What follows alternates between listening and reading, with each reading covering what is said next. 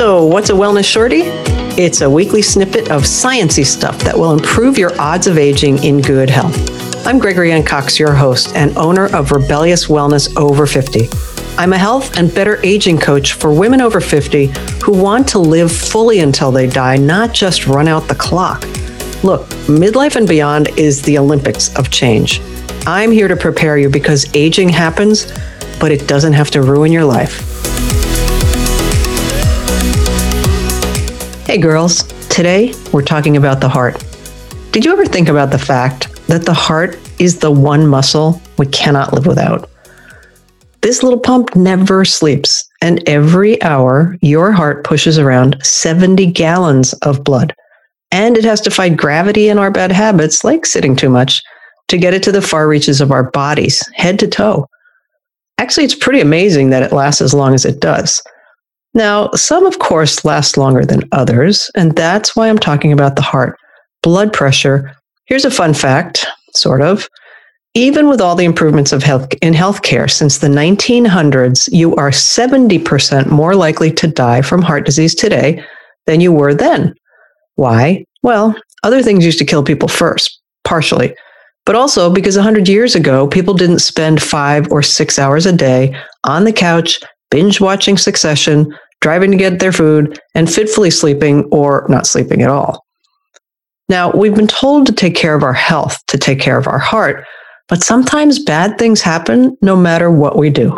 Like this, 25% of people who die of heart failure, the first time they know they have a heart problem is when they die. And this, more than half of all first heart attacks, fatal or otherwise, occur in people who are fit and healthy and have no obvious risks, like smoking, drinking to excess. They're not seriously overweight. They didn't even have high blood pressure or high cholesterol reading. And twice as many of us women die from heart disease than do from breast cancer. And yet we fear cancer more. We pay attention to things that are cancer preventive more than we do to heart disease. Now, that's some scary stuff, but it's not the most common reasons we die of a heart attack or heart failure. The most common problems stem from things within our control, like what we do every day. 2 places to start: manage your blood pressure so it doesn't get high, and learn to manage blood sugar so you don't end up with insulin resistance. You know, as we age, I think a lot of us take for granted that our blood pressure is going to go up. You may even heard that that's acceptable. For years, the medical community believed that it was good to have higher blood pressure as we aged so that the blood would still reach our brains and our extremities, even with hardening of the arteries, which happens to pretty much everybody. Now we know that's not the best case scenario, even though it is common. We now know that chronically elevated blood pressure seriously raises the risk of heart attack and stroke. As we age, it's likely to go up unless we adjust our lifestyle habits to reflect the proven ways to keep it low. And in part for women, this is due to a decline in estrogen. Estrogen is cardioprotective as well as brain and bone protective. And we also tend to become a little bit more sedentary. Now, when I was in my 50s, I was pretty cavalier about my blood pressure because mine was always low, like within range, lower than 120/80, which is what they recommend now. And then when I hit 60, even though I was active and eating well, sticking to my 80-20 rule of excess and moderation, something changed. My BP began to creep up. I didn't really take it seriously until it hit 130/90. How the heck could this be happening, I wondered. I was gardening, I was walking, but clearly that wasn't enough. My research said, get more cardio. So I kicked up the pace of my walks and I learned to love spin classes and bar classes and anything that got my heart rate up. These days, my blood pressure lives in the 115/75 range. Woohoo! Upping cardio worked for me. You'll have to figure out what will work for you. And in future episodes, we'll be discussing ways to lower your blood pressure. But back to right now. If yours is a concern right now and you're not ready to get started on meds, check out my Power of 5 assessment at rebelliouswellnessover50.com on the Work With Me or Services page. I am not a doctor. I'm not a medical professional. I'm only an alternative if your blood pressure is not in the worrying range. I can take an in-depth look at your current lifestyle habits and give you guidance and support. I want you to see a medical professional, however, if you are over 135 and the bottom number is 80 to 89. It's time to get serious. Well, what I did is not going to work for everybody, nor does everybody want to spin or power walk, nor can they. But our lifestyle is responsible for 80% of our health and how we age. But movement is the one thing that all professionals, medical, alternative practitioners, they all agree we must move more. Now, I mentioned lifestyle, we talked about that, and insulin resistance. So it's time for a short primer on insulin. You already know that insulin is related to blood sugar. It's a hormone. When we eat, or even when we get stressed, our blood sugar rises. Insulin is called to distribute it to our cells. And if there's an excess, or our cells aren't responding because they're overworked from too much sugar, it will get it into storage for later. It'll move the blood sugar into the liver, most likely, to be stored to be used later.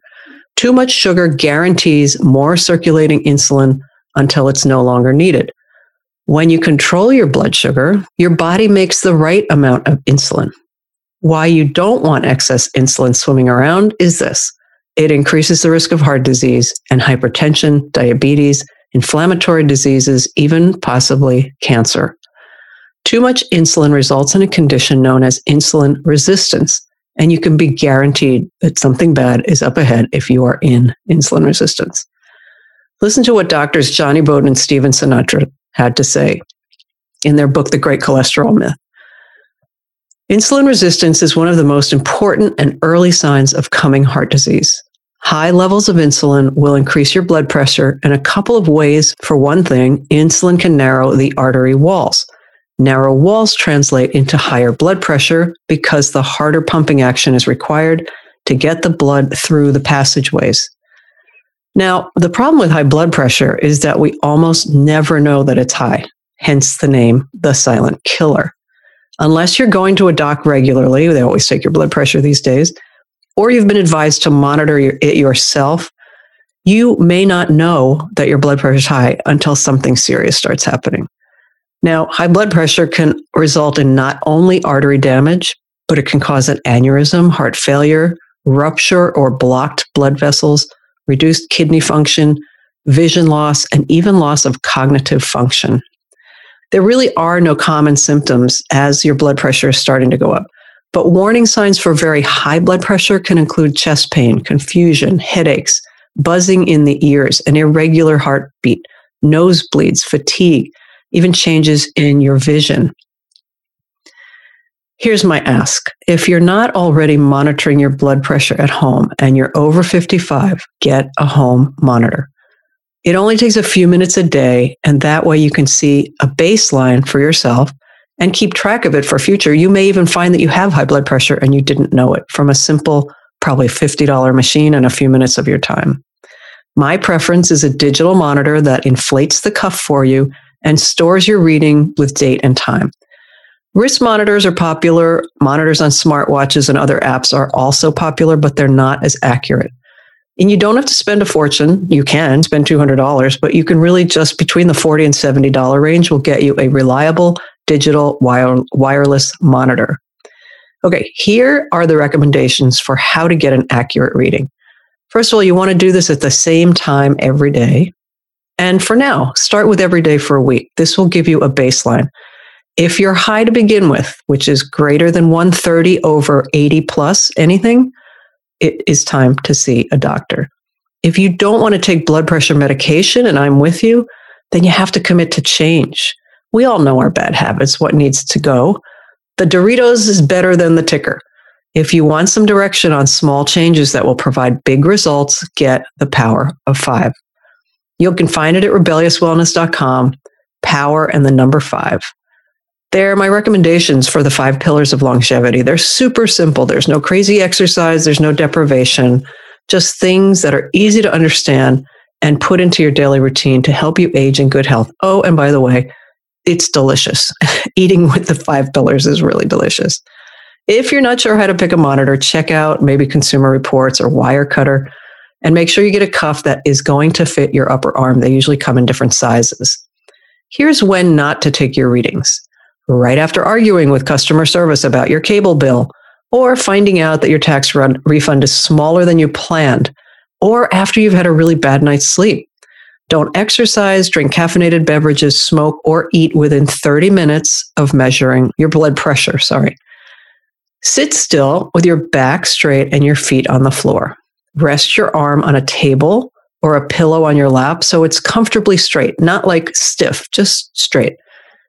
I'm also going to tell you to turn your cell phone upside down, put it on mute, or put it somewhere else.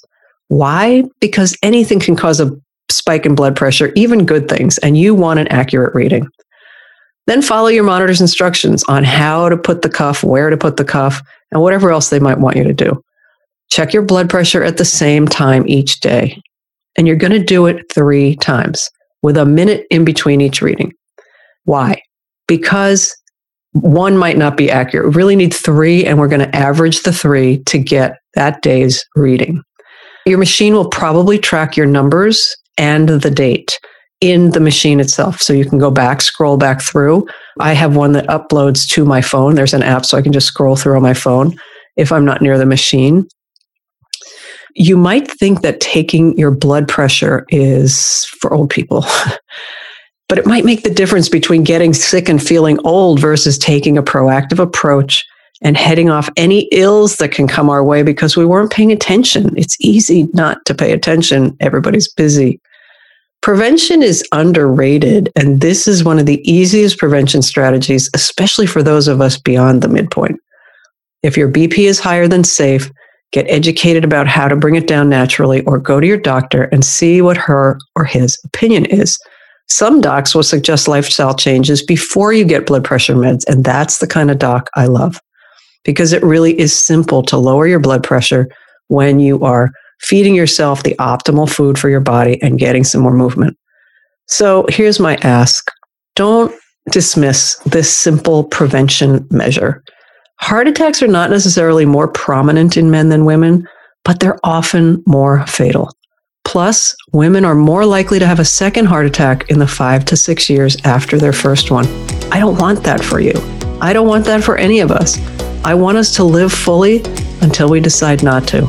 So please take care of your heart, the one muscle you cannot live without.